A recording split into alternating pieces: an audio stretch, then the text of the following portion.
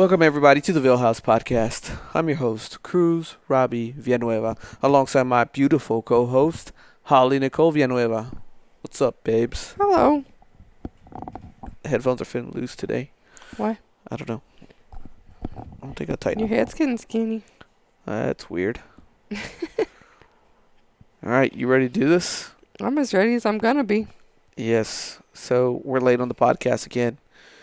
Throw spears at us. Throw apples. Tomatoes. Apples, that would hurt. Yeah, but better late than never. So here it goes.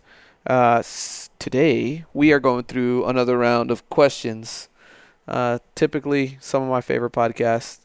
We'll see how this one turns out. Oh, no. Are you picking you've got hostile questions? Hostile questions. No, just general life questions. Okay. Perspective questions. Perspective. So, we'll go back and forth. You ask a question. I'll ask a question. We'll answer. And see where life takes us. Let's do it. All right. Let's put a cap on this so we're not going over time. I'll do 5. You do 5? 5 questions each? Oh, man, that really limits me to... I know, because you heard all of my questions, and I don't know what your questions look like. You didn't tell me all your questions. I told you the majority. You gave me a sample of questions. Okay.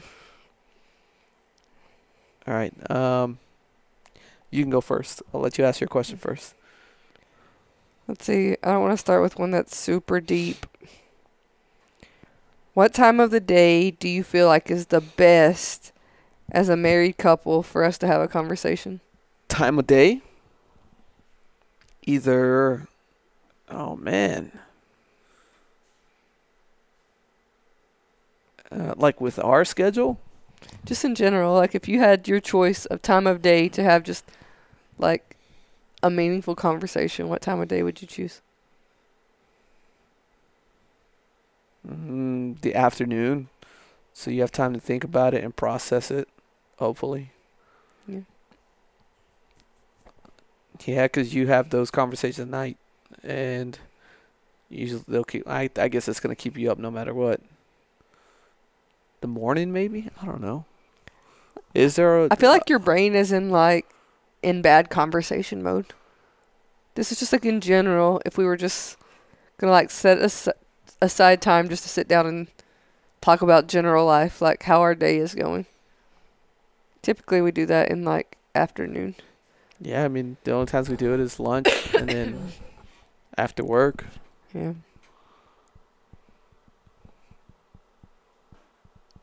Why are you looking at me crazy? Oh, I thought you were going to say something else. Oh, no. I mean, if I had like the choice to pick the time of day where we could have like meaningful conversations, I would say like brunch time. Brunch. Like 10 to 11 a.m. I feel like that's the perfect time of like, I don't want to have a meaningful conversation when I first wake up in the morning before I'm firing on all cylinders. But like after I've had my coffee, my morning's already going, I'm in like a state of the day, I would say that would be like a good time. Well, my peak time is like 8 or 9 o'clock. So... At night? No, in the morning. Hard pass. So like if I need to be wide awake and like can think through things, 8, 9 o'clock, 10 might be pushing it. By 11, I'm like, I'm out. I'm ready to take a nap. Well, our meaningful conversations suck, guys. Just kidding. Well, that's terrible. You just said by 11 o'clock you want to take a nap. You don't want to talk to me. And I said that's the time where I want to talk to you the most. So we have to meet right in the middle. Compromise.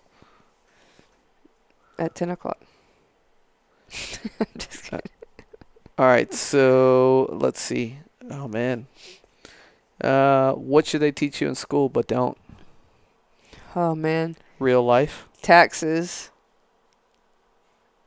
How to do laundry. How to cook. Communication skills. How to have a conversation with somebody. Yeah. Public speaking. Yes. I have a list of so many things that I wish were taught in school. Yeah, finances in general, I think, is a big one that they should teach kids. Like, Mm. Uh, yeah, like just general financial responsibilities, I think debt, that's important. mortgages, um, like what minimum wage really equals out to compared to the cost of living, especially if it's in your area. Uh, So I have mixed feelings on like financial stability being taught in school. I mean, not financial stability, I guess. I think you should understand money and things like that, like where your money goes, investing. But when it comes to like minimum wage and what minimum wage equates to in the real world, I don't think teaching that in high school is appropriate. And the reason I say that is not like it's inappropriate to teach it, but I feel like as long as you're living at home and all your bills are paid, you will never understand the struggle of earning a minimum wage. Like you could teach that to somebody, but it's like teaching somebody who always has groceries what it's like to be hungry.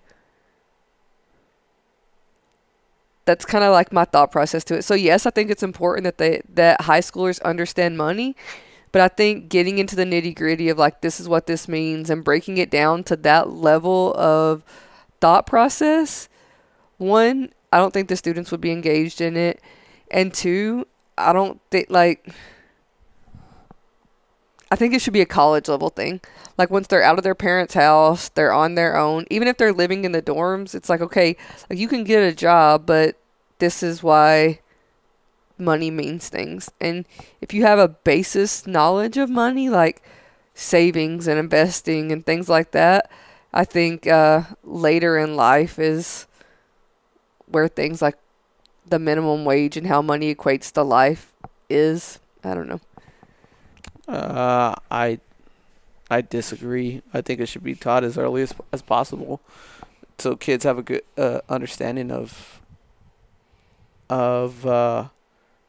yeah, just money and getting paid. Because I like, just speaking from my own personal experience, I didn't really understand. Like I knew we didn't have a lot of money. I knew we couldn't afford much, but I really didn't understand or have a good understanding of like how much mortgage was or how much a light bill was or like what a car payment should be or should you even have a car payment or anything like that, or But do you like where think learning all. that in high school would change your decisions? Yeah, I would think so. Because if you have an understanding of how much you'll actually get paid and what you need to pay by the time you graduate in high school, it's kind of like incentive or even a motivation to try harder or know what you want earlier in life. Like maybe a career path and understanding like, well, it's going to take this much time before I actually make this, I can make this kind of money or I can learn this skill or this trade and start making money right away and know that I'll make more the better I get, the more experience I get, the the greater the skill I have. Um, and like right now, and especially when I was going through school, the only thing that was taught was like, hey, if you graduate high school, go to college, get a degree, you'll get a good job that pays good money. But good money and that whole decision making tree or whatever, just it's never fully thought out or explained to you. It's just go to school, go to school, go to school, graduate, get a job, and then live your life. That's about it. And that's how I saw it. Yeah, I mean, like I understand your thought process, but I don't think taking the time out and teaching that in school makes a difference. Like I don't think if you showed someone like this is how much money you could make and this is how much money your bills would be, like I don't think that would resonate with a high schooler. Because I think a lot of times that comes through experience. And that's not the right answer. Like you can break it down and show it, but I think trying to teach people that skill when they're 15, 16 years old, and like I'm not saying it's right or it's wrong. I just have a differing opinion than you, but I don't think it would be beneficial at that age. And the reason is like they're not paying the light bill. So you can explain like how much a mortgage can be, but my immediate thought process, like if I'm a 15-year-old sitting in the class is, well, I just won't pay that much for a house. I just won't leave my lights on, right? Like, you think through all these things, but until reality hits of like, fucking paper towels cost $30, you know? Like, until you start experiencing that with your own, as long as you always have it readily available to you, the lessons aren't going to stick. And, like, I know people are probably going to strongly disagree with me, but that's kind of my thought process on it. Like, and I don't know. Yeah. But outside of finances, I think there are plenty of things that could be taught in school. And I would say if I had to choose anything, my number one thing would be communication skills. Well, like, yeah, I think that's a big one too. Yeah. But I would rather pick, finances over communication. I don't know. They're both pretty high on the list. But how do you like negotiate a good job if you can't communicate well? Yeah, but sometimes you don't need the communication skill to have like a legit skill that'll get you paid. Yeah. Yeah, you still need communication skills, and that's why it's just, I don't know, one over the other is kind of hard. I think there are aspects of finance that should be taught. I think the in-depthness of what you're thinking of finances, in my own personal opinion, I don't think would be beneficial to high schoolers. I don't know. I just think it's more relatable because, I mean, you're talking about it won't resonate with kids, but I mean, once you start hitting 15 and 16 and working age, and you might even actually get a job, like it does resonate with those kids, like especially if you don't have much, and I mean, you think algebra and history and some of that stuff is really resonating with kids. Half of them are just trying to memorize shit to pass. Yeah, no, I don't think that stuff's like resonating, and I don't think that it's particularly necessary to teach like certain things that are actually taught in school. But yeah, I don't know, like we have very differing opinions on this topic, but I just think that telling a 15-year-old like this is how much a mortgage is, or this is how much rent is, and this is how much a power bill is, it would be the same as like telling them dates in history. Like, it's good information to know, but like, I don't know. I don't see it being beneficial at that point in their lives. Like, I think life skills, things that they would have to learn how to do, because when you're in high school and you have like, well, I'm not talking about like families who are struggling and their kids are like working to make ends meet and things like that. I'm talking about like the normal kid that's in high school. Like, yeah, they're going to be 16 years old and they're going to get a job, but that money, like, it's not going to rent. It's not going to the light bill. It's not going to pay their cell phone. Like, they're making money literally just to have money to spend on whatever they want to spend it on. But you do have the kids who are paying bills and stuff like that. And I think that skill is learned before they're ever in a place to be able to learn that. Like, yeah, but how, like, imagine if those kids started working, but like knowing that you could even do something like invest or save or something like that. Yeah, but the kids who are doing it to pay the bills, do you think they have the option to invest and save? Maybe. I don't know. If they're literally working to pay the bills for their parents, I don't think that's an option for them. I don't know, because like, and I'll give you an example, and you're probably not going to like this example, but like, we got the kids a green light card, and you recently started telling them, like, if you invest this money, you can get it out at this time, and everything you invest, I'll match, right? Mm-hmm. So you're teaching them about investing. But what I heard through overhearing your conversation is, if I put this money here, you're going to give me extra money, and that money's already spent before it even goes into that account. So they're not learning investing. They're not learning what saving money is like. They're learning that you're going to give me extra money so that I can buy the shit that I want to buy that's more expensive. Because that money that the kids are putting in the investment account, they already have a running tally of the date that money can come out that they can spend on something. And so it's not that they're investing it to gain money or understand wealth or understand the premise of investing. It's you're giving me extra money so that I can buy something nicer. Yeah, but I still think it's teaching them the lesson.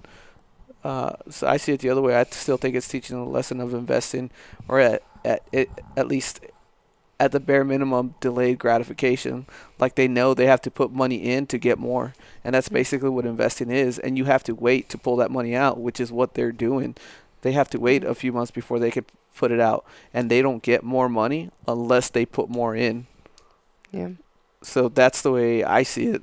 Like when we invest, unless we're putting money in those investments, it's not gonna grow. Yeah.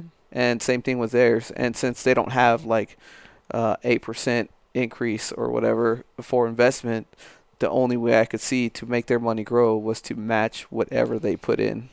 So instead of it just being a savings account where they're saving money until whatever date, their money grows by me matching what they're putting in.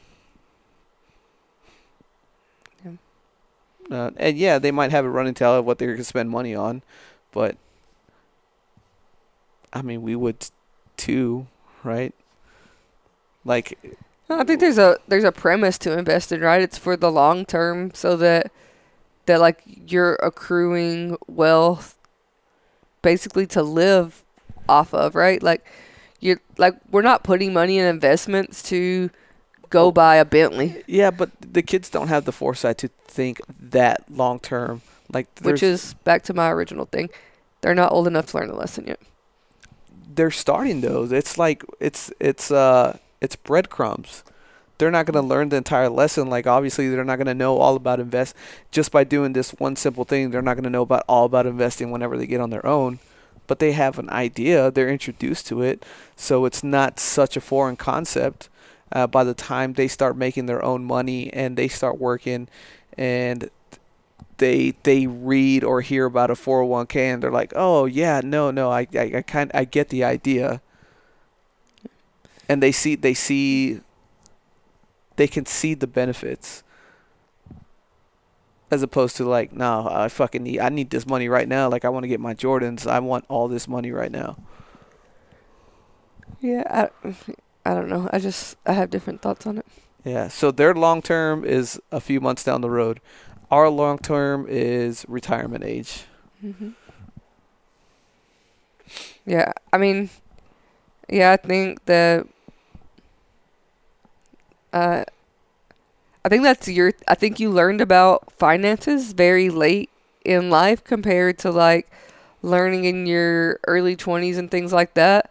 And I think because of that, you want other people to learn about it younger. Yes. Without taking into account the life lessons that you learn through learning about it later. And I'm not saying people need to learn about it like super late in life, but I think trying to explain these concepts and make people understand as a 15-year-old, a 14-year-old, I don't see it. Just like why I didn't get into the whole conversation with the kids and taking money and matching it is because I don't see the lesson in it. Like yes, but at the same time, we're just basically giving them extra money for later. That would be like saying, I'm not going to buy you shoes today, but I'll buy them for you next week. Because that's essentially what we're telling them. That lesson's not going to click like right away. Like, hey, boom, you see this? I gave you more money because you put in. And they're going to be like, oh, cool, I got it. Maybe it may be a year, 2 years from now where it actually makes sense. Like, oh, shit. Like, if I would have put in $100, I'd have $200 by now. I mean, yeah. We're just talking in a circle. Like, you're dead set on convincing me, and I'm not going to be convinced. Like, I have my thoughts, you have yours, so it's different. Well, I'm still going to let them invest. I'm not saying not to. I'm just saying I didn't get involved because I don't see the point of it right now. What's your next question? I don't know. I'll put it up. Oh. If you could drop everything you're doing and go somewhere fun, where would you go? Go somewhere fun. Probably go play basketball. Yeah. That's my idea of fun. My brain immediately went to travel, and yours went to like local fun. Oh yeah, I'm just thinking like quick and easy fun, not like right now. If you could just drop everything and go drive somewhere, where would you go? To go play basketball? Yeah, that's something that you enjoy and the kids enjoy. For me, I don't. Somewhere fun. I'd go get a massage. Just that's your idea be of in fun? the silent for 90 minutes. Getting all the stress worked out of my shoulders. Yeah. I don't know what else I would do. Maybe like if there was arcades, I'd probably still go there. Did you see they're opening up a new arcade downtown? It's called a barcade. A barcade? Mm-hmm. That's pretty awesome. I wish they would bring them back. It's pretty much like that place that was in Vegas. Insert coins. Mm-hmm. Yeah, that place was awesome. 'Cause not only did they have arcades, they had gaming consoles at the bar that you could, and they had screens above the bar where you could play. That's how the one downtown's gonna be. That'd be awesome. I can see arcades making a comeback. Like they already have the little ones you can buy at Walmart or Target or wherever, the little pop-up ones. I can see like arcades, like an actual arcade, like in the 80s and 90s, make a comeback. Just like 90s clothes is making a comeback. I would imagine. Yeah. Like arcades, just imagine all the 40-year-olds, 30 or 40-year-olds that would just. I just imagine these teenagers wanting to go in, and it's just gonna be like a bunch of old people in there. Yeah, like I They're follow. like, get out of here, Grandpa. I follow this dude on TikTok, and he just has like thousands of video games across a bunch of systems, from like Atari to Nintendo, Super Nintendo, Nintendo 64. I don't know if he has like PlayStation and stuff, but there's a cartridge games, and his wall is just lined with all of them. And it's fucking crazy, but it's dudes like that, or like dudes like me that would frequent those arcade places. Yeah. I would bet you they'd make a fucking killing. I think initially, it's one of those things that go in stages. Like it would be really popular for a while, and then I think it would kind of die out. But it needs to be regular arcades, not like the ones you see at Peter Piper where you can ride the roller coaster or whatever the fuck. Yeah. Or it needs to be like Pac-Man, Donkey Kong. Yeah, or you get tickets. Yeah, it has to be like the Pac-Mans, Donkey Kongs, the Street Fighters, the Tekkens, the pinball machines, the Mortal Kombats, shit like that.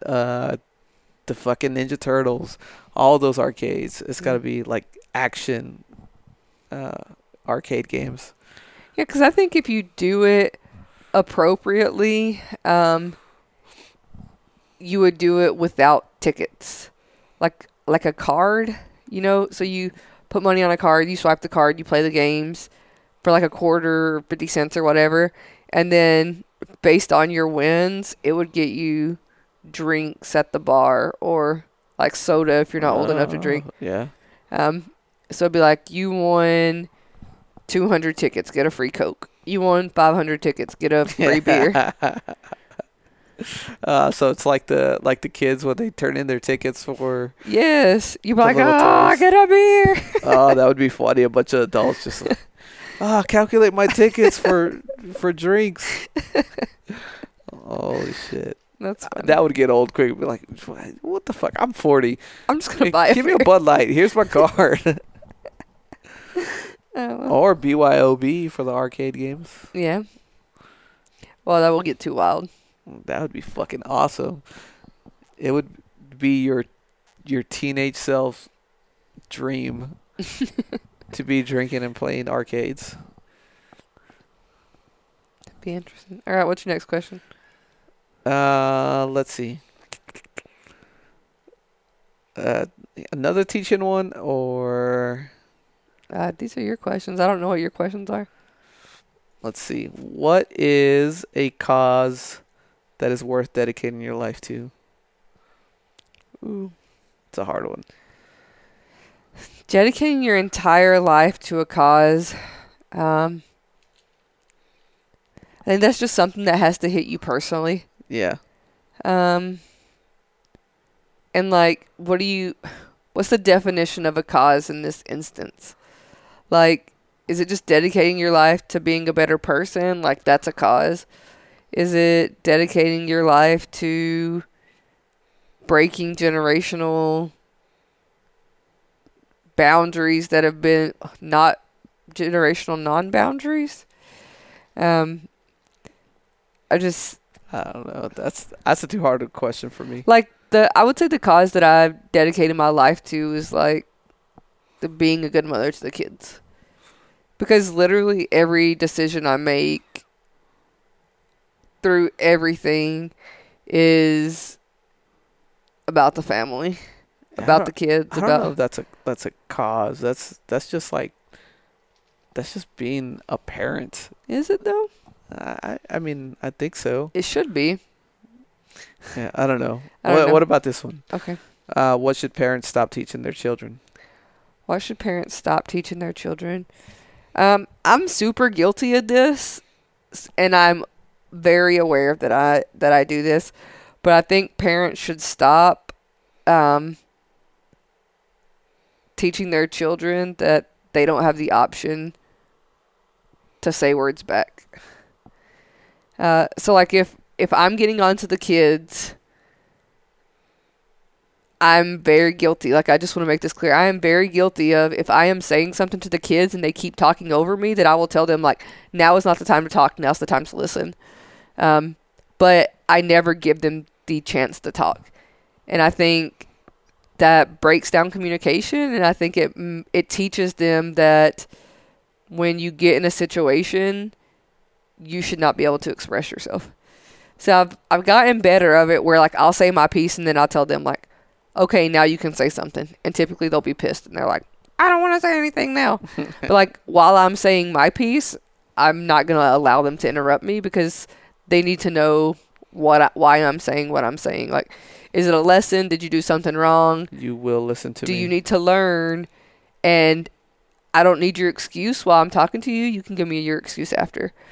But I do think that parents should stop teaching their kids that they don't have the chance to have their voice heard. That's a good one.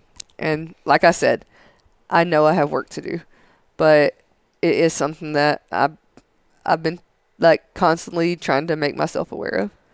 I honestly think that impacts me, has impacted me, did impact me. I don't know, growing up, because my mom was like that. Like, shut the fuck up, I'm talking. And then we would all shut the fuck up. And then she would be yelling, right? And it was like that most of the time when she was pissed or we were getting in trouble or whatever. Rarely was it like, all right, let me hear your side of the story or what's going on. There was never a question. It was like, I'm yelling at you and that's that. You shut up. I don't know. I think we're good about, like, I mean, there are times, like, don't get me wrong, there are times where I will talk at the kids.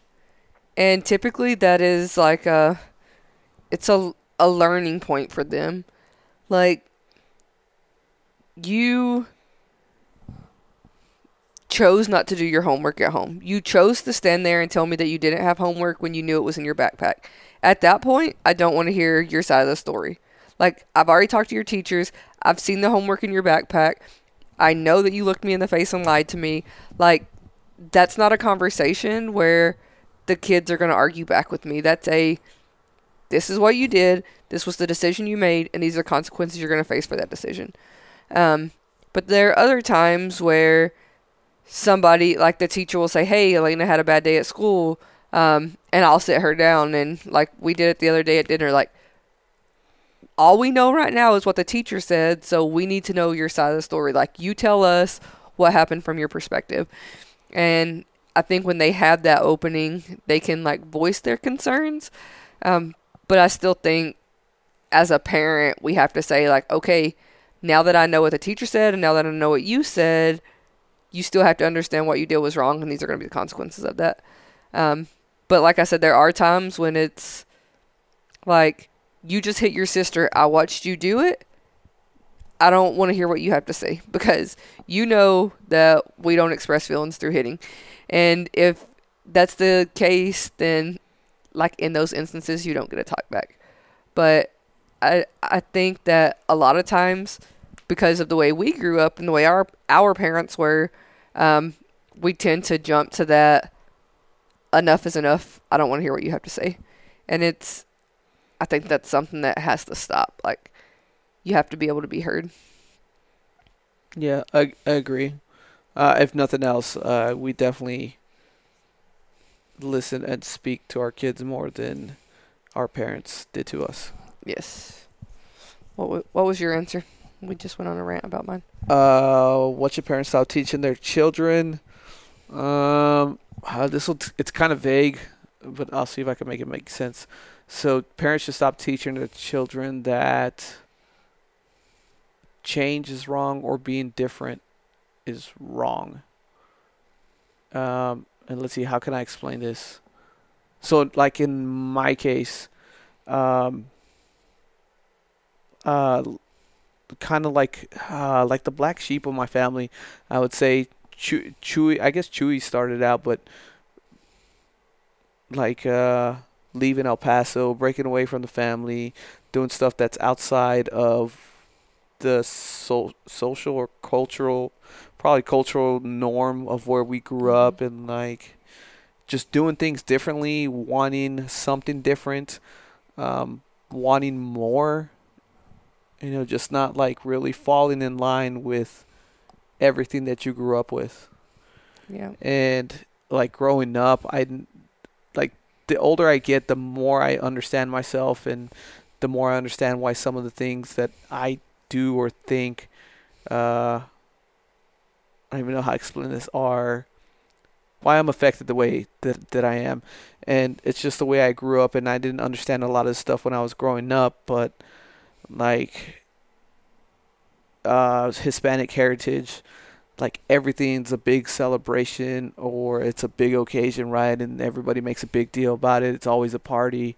And my mom was one of those people where like if there's a celebration, we're going to go all out. And I was never that kind of person.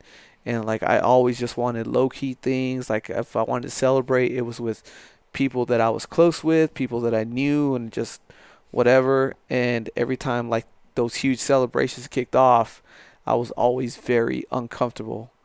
And because of that, there was like a rift where, and I'm putting words in people's mouth, but it was things like, why are you so different? Or why are you being weird?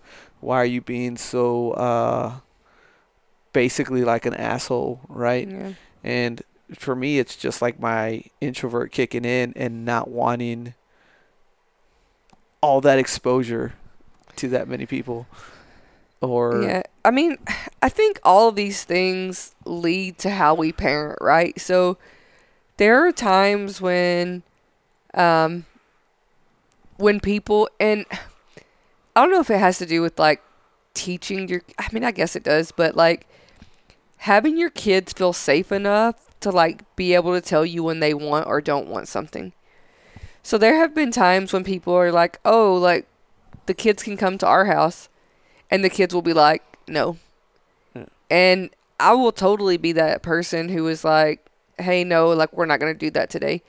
And I do get frustrated when people keep pushing it, If I'm like, no, we're just going to like stay home today, and people are like, oh, well, like just let the kids go, or blah. And I'm like, no.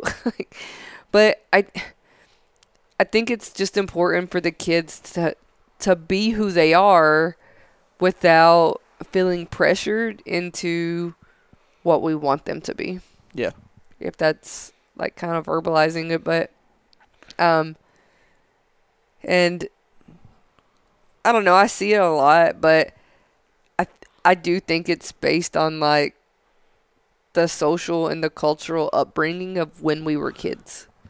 Yeah, and it's just and times change too, so but like going along with the whole being different or like change is wrong type deal. It's even if it's not necessarily like up front, like where you're being told that's wrong or there's always a passive aggressiveness where the subtleties. but like let's take like you for example. Whenever I brought you home and like my aunt was like, "Oh, she's white and doesn't speak Spanish," like that's wrong. You shouldn't be doing that. Like why is it wrong? Why is that? Just because that's not the norm, like around the stuff we grew up, it's not wrong, right? Or say way back then. So we're talking about 80s, early 90s. Like if I was gay and I came out as gay, like I'd probably uh I would like to believe that my parents were progressive enough to be like, well, we accept you either way, but uh, um, what about everybody else? I think everybody would kind of like shut you out, right? Yeah, I think it would During be those one of those, times. like, what you said, passive aggressive things where it's like, oh, we don't mind, but then everybody's talking about you. Yeah, Like, I don't yeah. know. And that's just me thinking. And then also, like, I left for the military. My brother did the same thing. I don't really know how much he went through or if he went through it at all. But, like, when I left, it was almost like a guilt trip. Like, oh, why are you leaving your family? When are you coming back? Why don't you ever come and visit? Like, you're just, like, you've changed. What the hell's going on? And I mean, now I see it as like when people tell me I've changed, I see it as a good thing. Like, yeah, I have changed. Like, Yeah. I'm not the same person that I was 10 years ago. I'm barely the same person that I was a year ago. So, like, and I like to see that as a good thing.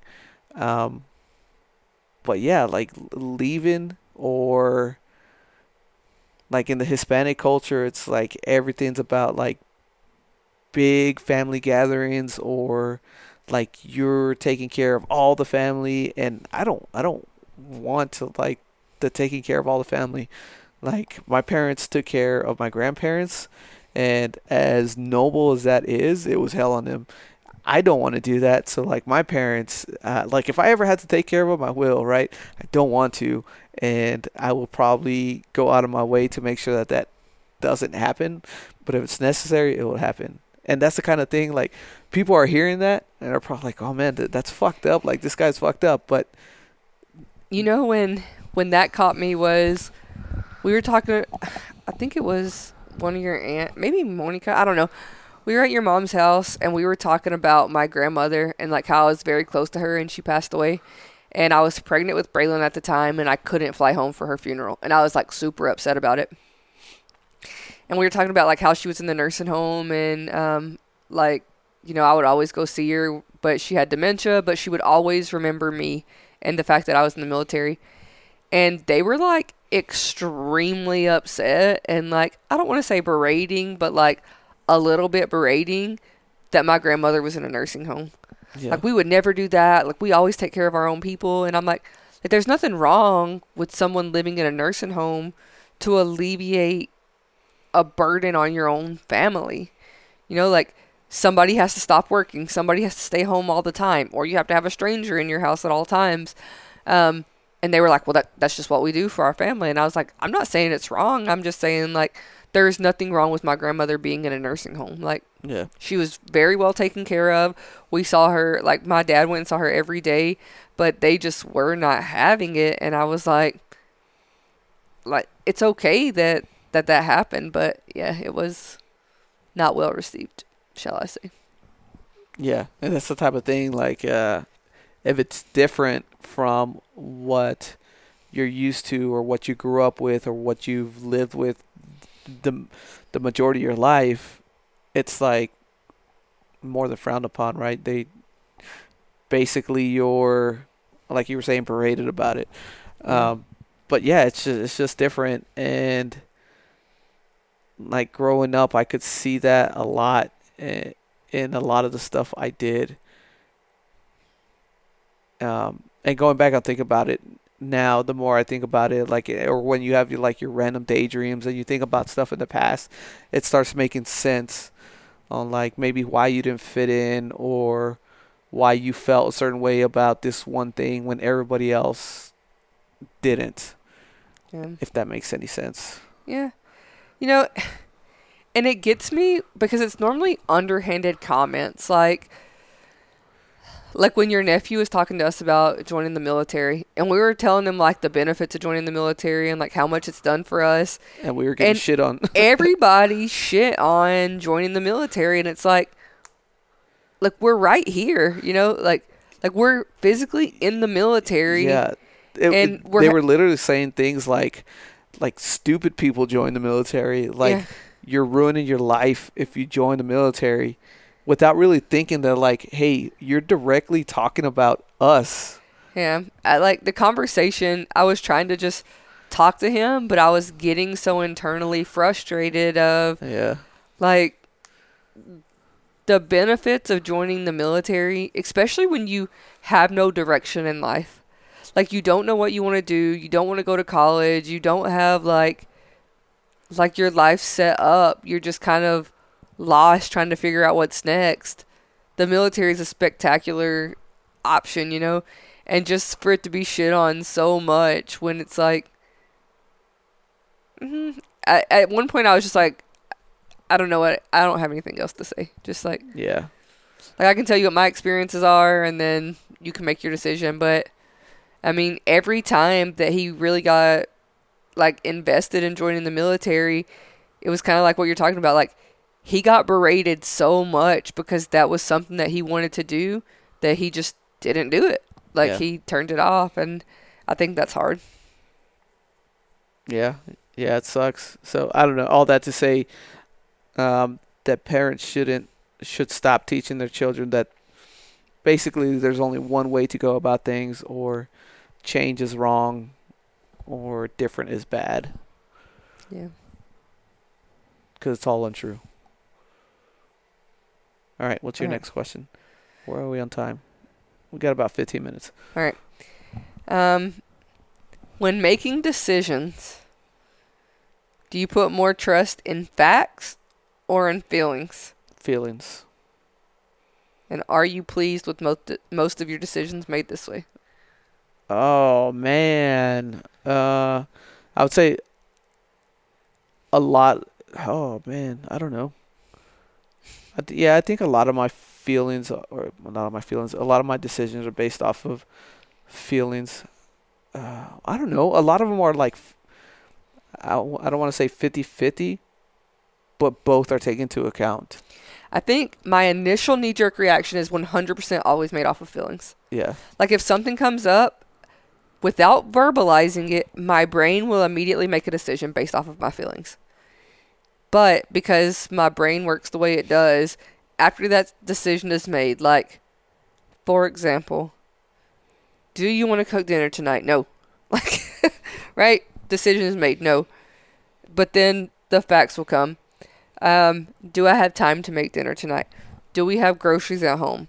Will the kids eat better if I cook dinner at home? Will we sit around the table and have meaningful family conversations if I make dinner at home? Or is it faster for me to pick up fast food? Are we all going to sit around the table and have meaningful conversations if we're eating cheeseburgers and fries? And I think those options, even though, like, when you're speaking them out, it takes a long time to say them, but those thoughts are almost rapid fire. You know what I mean? Yeah. Like the facts that are happening. It's not like question by question rolling through my head. It's kind of like all happening at the same time. But while my initial reactions are 100% of the time made on feelings, in my brain, the decisions that I overall will make, I would say about 80% are based off of hard evidence. Facts. Yeah, I don't know. I don't even want to put a number to it, or I'm just trying to think about the day-to-day stuff. And like, so the one that came to mind when I read the question was, where are we going to go next? Right? My feelings tell me the basis that I would like to be stationed at. I would like to be stationed in Ohio. I would like to be stationed at Tampa. Like, there are places that I would like to go to based off of feelings, right? Like, it's close to home. It's on the East Coast. The ocean is nearby. I want to live in the water, like by the water again. There's a lot of things that play off of the reasons that I make those based on feelings. But then when I think about facts, is it feasible for both of us to be stationed there? Is they're a good gymnastics place for the kids? What is the rating on the schools that our children are going to attend? How much time is it going to take to travel to and from work every day?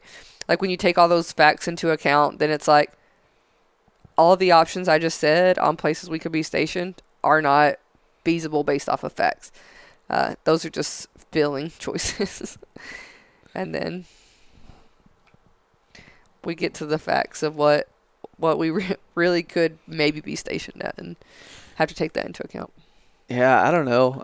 Like my initial reaction is, I think a lot of my decisions are based off of feeling, but like I do research a bunch of stuff, so it's not to say that I don't incorporate facts into my decision. So it's a little bit mix of both. Yeah. I don't know. Yeah, I think also, like, when you're taking that into account, you have to take into account the topic of the decision. Yeah. So, all right. Here's my final question. All right. How much do you know about the world outside your country? Not as much as I would like to. Yes. Not as much as I would like to, but probably more than the average person. More than the average person. I would agree, just because of the nature of our jobs. Yep. The nature of our jobs, and I think people know headlines, but don't know a lot any more than that, if that makes any sense. I think people know headlines and tourist attractions. Oh, like when, like, an example that I always go to when I talk about, and I don't want to say I talk about this topic a lot, but when people are like, I know a lot about the world, and I'm like, do you? Yes. Where is Egypt at? Yeah. Like, point to it on a map. Yeah. Like, what continent would you say Egypt lies on? Yeah. What do you know about Egypt other than it has some pyramids? Yeah. And that you start going through that, and I'll tell you a book that I didn't want to read that I ended up reading while deployed, The Alchemist. Yes. My brain didn't realize all of those countries that are happening in that book. I literally had to look at the map in the beginning multiple times. I felt real stupid. But I think you nailed it when you said, like, people know headlines, because I can't tell you, and obviously I'm just going to what I know because I'm in the military, like what pops off on my brain, but I can't tell you the amount of arguments that I have had with my dad about Iraq and Afghanistan.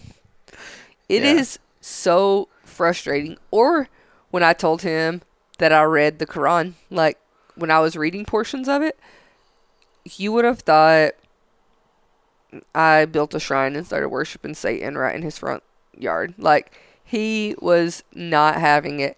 And when I tried to explain to him, like, religions and what all this stuff means, like, he's just burp.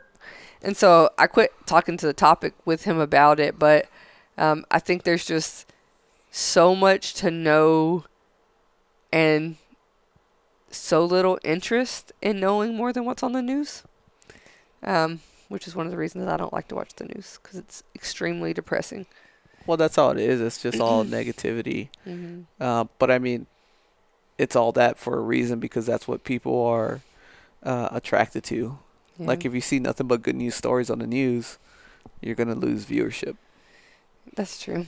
I don't know. I think we do really well at culturizing our kids. Is that the right word? Culturizing? Is that a word?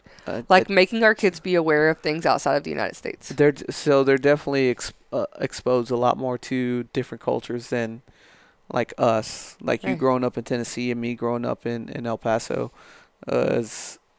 We were pretty much, like, sheltered to one basic culture, right?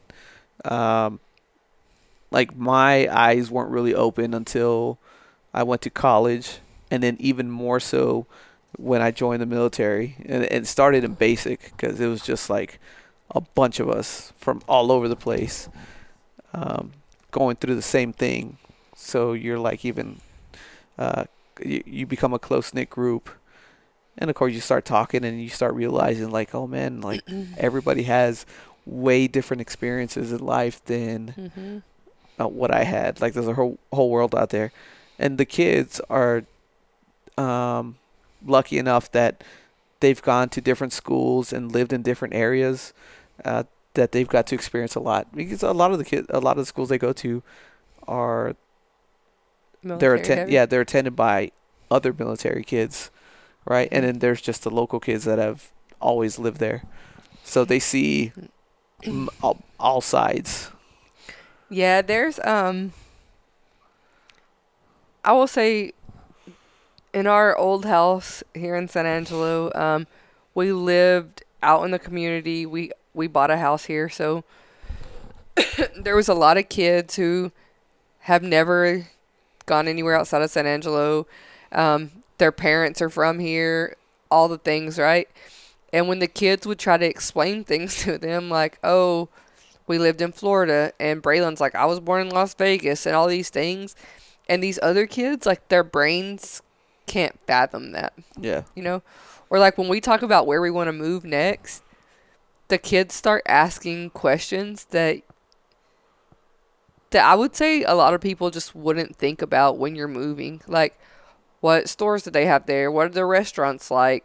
What grades are the schools? And I say that because Florida's weird. It has like a primary and secondary school. So they want to know if it's like a regular elementary or if it's primary, secondary, and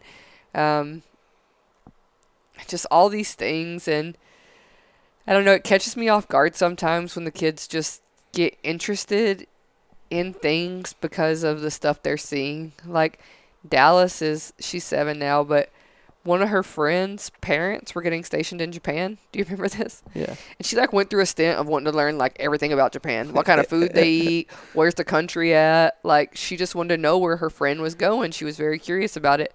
And she was like looking at pictures and everything of it, and I just thought it was the cutest thing. Yeah. But I do I think it's that's one of those things. It's not weird to them. Yeah. Or like moving to another country.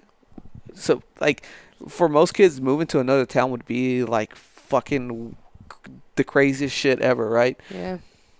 To our kids and even other military kids, like the thought of moving it's not a crazy thought.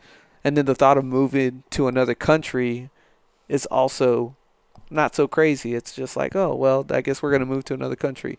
Although the kids haven't lived in another country. The thought or Braylon's the possibility. Been talking about it a lot. Yeah, or the possibility that it could happen, they know that it's there. Yeah. Like if you would have told me when I was little, it's like, hey, you know what? We might be able to go, we might move to Germany. My first question was like, what the fuck is Germany? What is a Germany? Yeah, what is a Germany? Like, what is Germany you're talking about?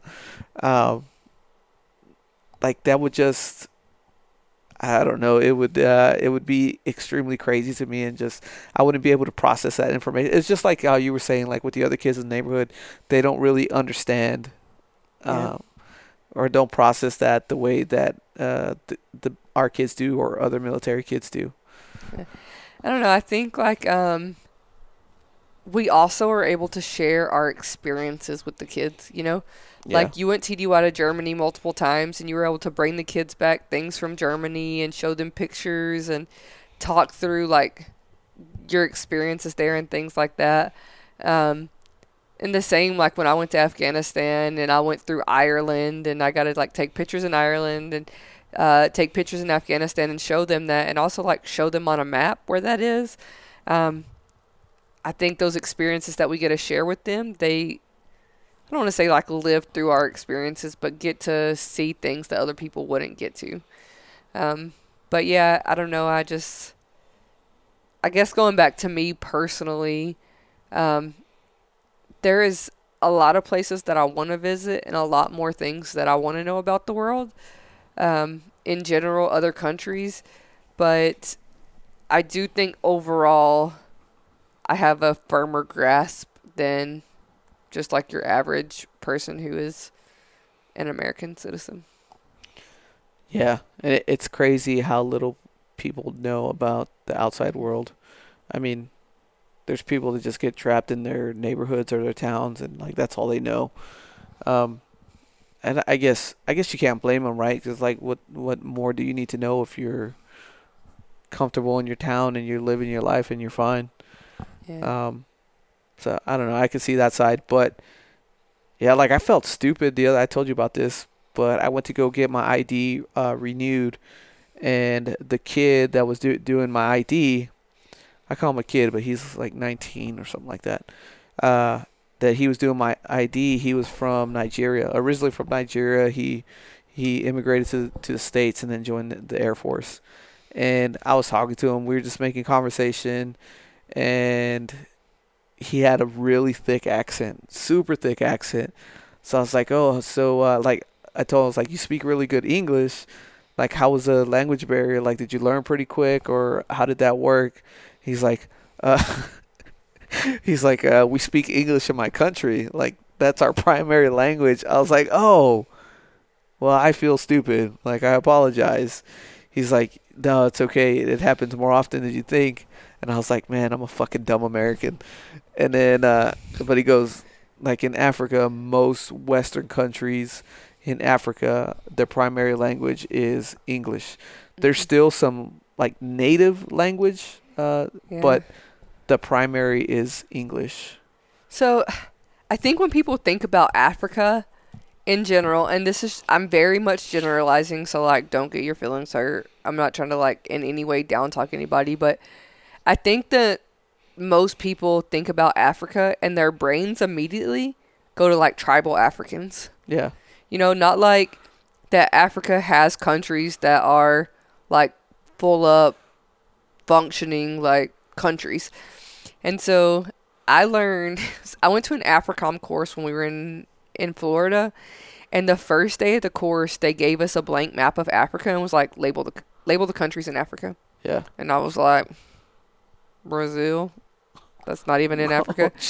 But I was like, look at this skinny little guy, what is it? I knew Egypt was in Africa. I knew Djibouti was in Africa.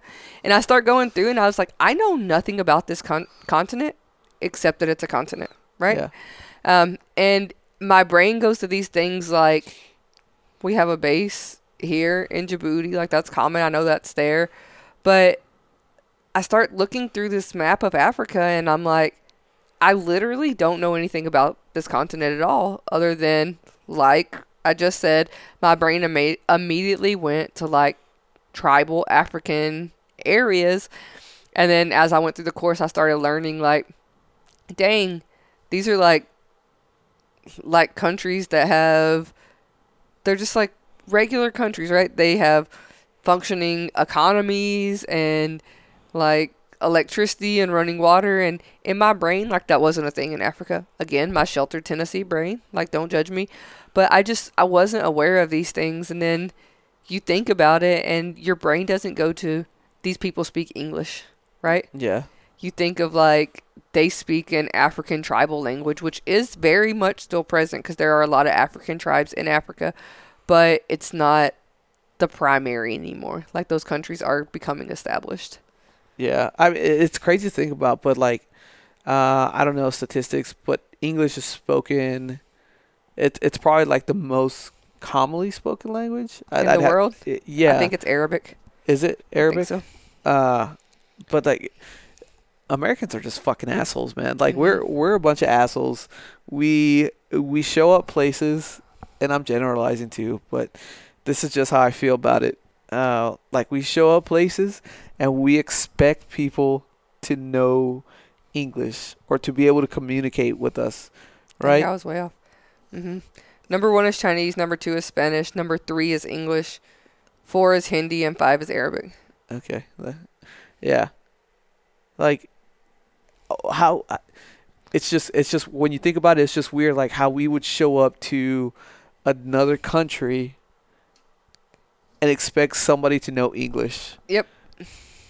Like, how pretentious is that? How much of an asshole are we that's the expectation for us? And you know what is like the frustrating part about it is we expect that in America. Like we expect in America that people should speak English.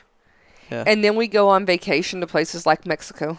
Yeah. And we're mad that people in Mexico, whose primary language is Spanish, can't speak my, like, you should know what I'm saying because I'm in your country. Yeah. Like, I'm going to go to France and you should be able to understand me because this is France. Yeah. Like, come on, guys, right? Like, are you fucking kidding me? You don't know English? Yeah, and it's... But then here in America, you see people getting frustrated. It's like, oh, why do I have to press 2 for English or Spanish or whatever? Like, this is bullshit. There should only be one option, English. Yeah. It's like, hey, asshole, this country was founded on immigrants. It's tough, yeah. I don't know. I do think that Americans are very pretentious, and I think it's mainly due to the fact that they are not aware of the country outside of America. Like, this is what they know, this is what they grew up on. And I would venture to say at least a lot of the people that I know have never left the United States in any capacity. Yeah. And I mean, I was old. Like, the first time I ever left the country, when we went on our cruise. Yeah. When I went to Afghanistan. Cruise. The cruise, yeah, when I went on a cruise. So, went to Mexico, 2 ports. That was it, right? Like, it was very tourist driven. Yeah. So, there was English speakers there. And then when I went to Afghanistan, like, we stopped in Ireland, and then we went to Afghanistan. Well, we stopped in other places, but like when we went to Kuwait, like, they are not happy with us there. Like, I won't say they're not happy with us there, but like, you can tell that they're like, you're new Americans to our country, and you want us to bend to your will. And that's the rep that we have, like, around the world, right? It's like, oh, fucking Americans. Like, and then we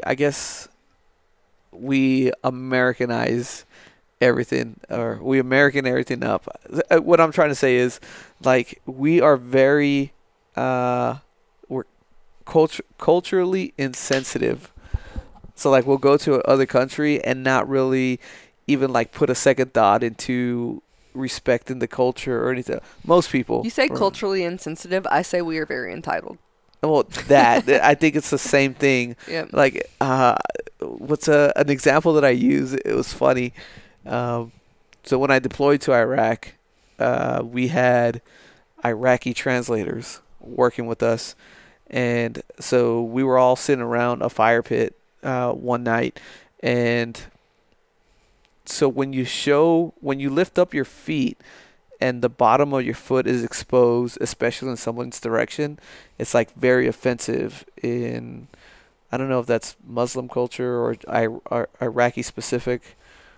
I don't know. But if you show the bottom of your feet, it's pretty much like I'm flipping you off. Yeah. And we were sitting around the fire, and my LT, he like crosses his legs, and the bottom of his foot is facing one of our translators, and he's like, the translator told him, he's like, do you mind uncrossing your legs and putting your feet down? Like, that's very disrespectful. And my LT knew this, but then he goes, no, yeah, I know, but that's only to Iraqis. And the translator's like, I'm Iraqi. Yeah. Like, I'm from Iraq. He's like, oh, yeah. Oh, my bad, dude.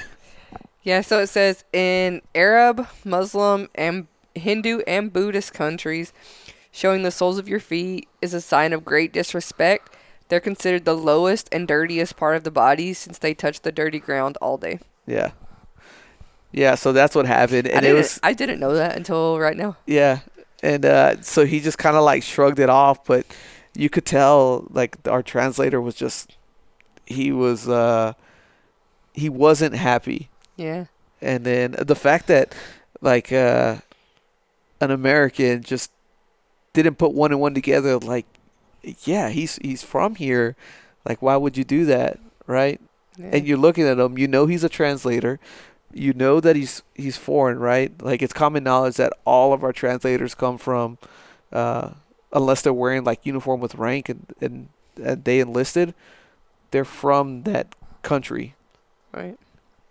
And he was just like, oh, yeah, it's only for Iraqis. Like, yeah, what the fuck? Another thing that I think we take for granted, and I'll stop talking so we can wrap this up, but is like before we go to other countries, even if it's like a country where we have an established American presence, right? Like France, Germany, you have to take cultural classes to learn about that country. Yeah. Like what's respectful, what's disrespectful, all these things, right? Like I think Iraq's the same. Like you just don't touch people with your left hand, right? Like you don't.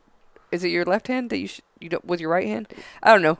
I haven't like obviously it's been a while since I've done my cultural classes, right? But you take these cultural classes, and I think people think of them as an inconvenience. Like, I just want to click through these slides and be done with this, and I'll figure it out when I get there. Yeah. Instead of, like, taking the time to learn about where you're about to go live for an extended period of time.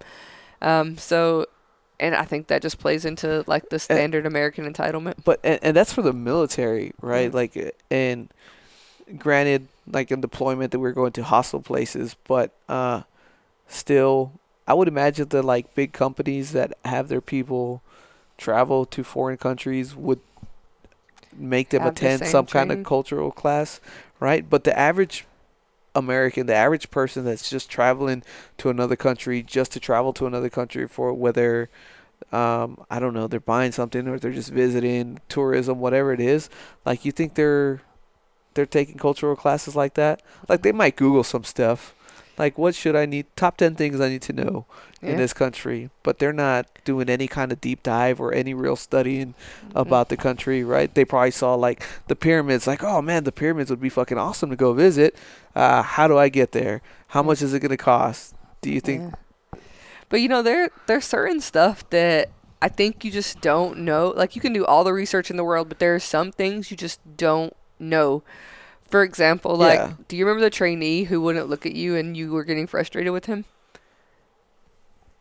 But, like, you later learned that making eye contact with someone in a superior position is disrespectful. Yeah. So he would, like, always just, like, lower his eyes or, I don't know. It's just, like, in Asian countries, you bow. But if you bow too much, it's like you're Americanizing it. You're taking away the meaning behind it. So a lot of times they're like, just stay in your lane, friend. Yeah. Like, or like one of the, I can't remember, it was Japanese or what, but every time, when I was an MTI, every time the trainee would give me something or hand me something or like dismiss himself, it was like, when he would hand me something, he would put, I don't remember which hand it was, but he would put the other hand under his elbow, like it was supporting it, and that's how he would hand me things. Like he's presenting something to you? Yeah, so like, here's my 341, or here's the message, whatever it is. Like, whatever he was handing me, that's how he would hand it to me. And like, halfway through, I was like, why do you always do that? I figured it was something cultural, right? But I didn't know, so I asked him. He's like, oh, yeah, it's just a sign of respect whenever you hand somebody something like that. Yeah. I was like, oh, okay, cool, good to know. I think there's just a lot to be learned, and unless it's going to immediately affect you, I don't think people are willing to take the time to learn it. Yeah. And I mean, that's the same for me, too. Like, unless it's something that's going to immediately affect me, I'm not going to take the time to, like, learn that. Yeah. And that's probably the wrong answer, but that's an accurate, truthful answer.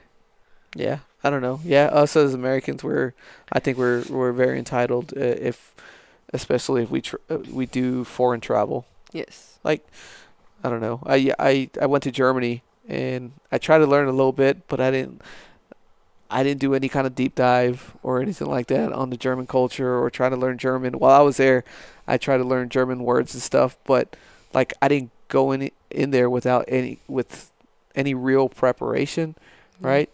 Like, I was going around to restaurants and I would still speak English. Luckily, most of the restaurants around there, because it's so many Americans around, most of the restaurants spoke English. So it was like, if I went to a more remote place in Germany, I'd probably be fucked. Yeah. Yes. But okay. I think we can wrap it up there. Yeah, it was fun. Americans are assholes. There's just a lot to be learned. There is. Yeah. All right. Any closing remarks? Peace out, Cub Scouts. All right. Peace out, Cub Scout. I'm He doesn't tired. know how to talk. Peace out, Cub Scouts. We'll see y'all next week. Later. Later.